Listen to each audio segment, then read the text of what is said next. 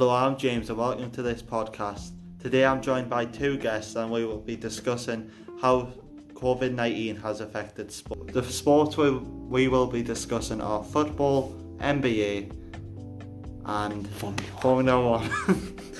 Right. Cam, do you want to tell me how COVID-19 has affected basketball? Well, as soon as COVID started spreading towards obviously sports, it affected the NBA because straight away they shut down the NBA. The games were completely not cancelled, they were postponed, and then they had to rework the whole system. So how it worked was they basically shut it down, said we're not coming back until basically it was safe. And then what they've done to fix it is they've moved all the players to Orlando in Disney World, and they're all playing under one stadium. So now if you want go and watch the games, you have to watch them online. So you get actually put in like chairs, but like online. What do you mean by chairs? So say like a FaceTime call, but what they see is just you at your chair, kind of like you were there. Oh, because but you're to not do that in there. this country, we're like.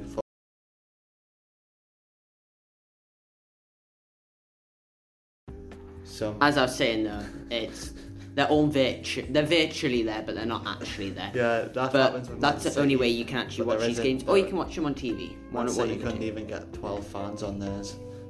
What they've also done as well is they're testing their players daily to make sure that they have no contact with the coronavirus. And if they do, then they'll take precautions after that as well.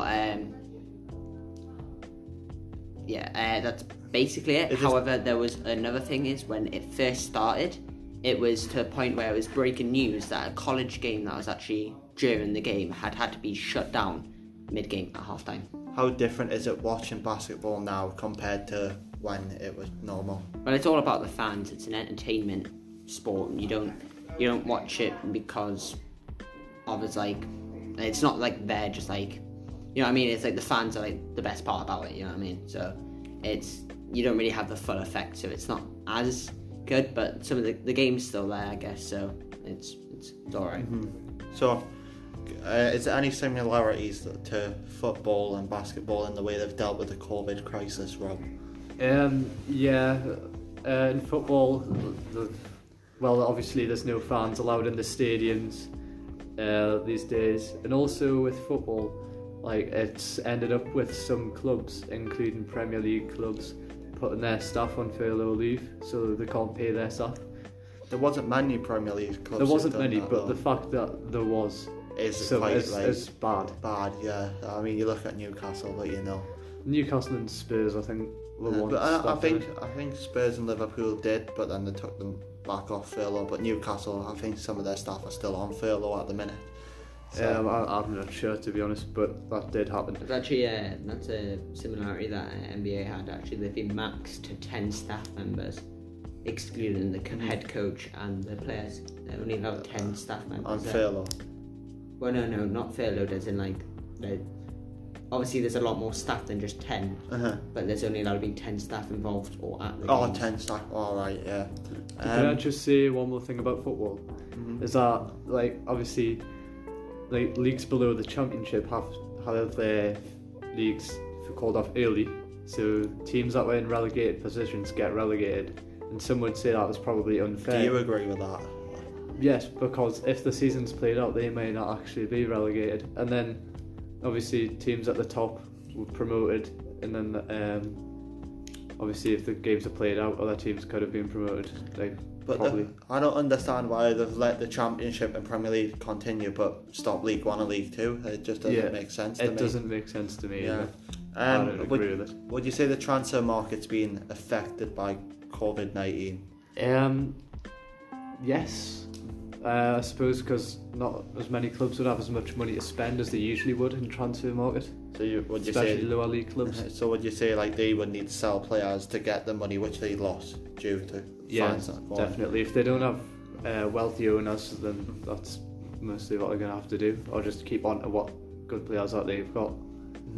Right. To try and maintain their positions. Formula 1, James, is there any relations and differences that you can see? first, like, fans aren't allowed there, but each team have their own separate bubble. Like in Formula 1, there's loads of like different. You have the mechanics, and you have the team leaders, and then there's loads of different departments, and like the drivers and like their main people who help them like prepare for a race or in, like pit stops. or in one bubble, and then each team have their own bubbles. But like there's 2 drivers for a team, but the 2 drivers can't interact at all because they're in a separate bubble. And also you need to wear face masks. It's compulsory to wear face masks if you're in the pit lane, anywhere really. Well. Yeah. Well, that's it. Good. What different? Is there any differences with Formula 1 that you can see to basketball? Like obviously, fans is like probably the biggest and recurrent similarity from all of these, but any differences that you can see? Well, drivers can't celebrate like they would. Like if they get the first win, it won't be the same. It won't be the same atmosphere. Yeah. So, and also it just makes things a lot more complicated and difficult to do. For example, this podcast is a lot more difficult to do than exactly. We are actually social distancing right now. Mm-hmm. Yes, we are. And that will be the end of the podcast. Thank you for listening, and I shall see you next time.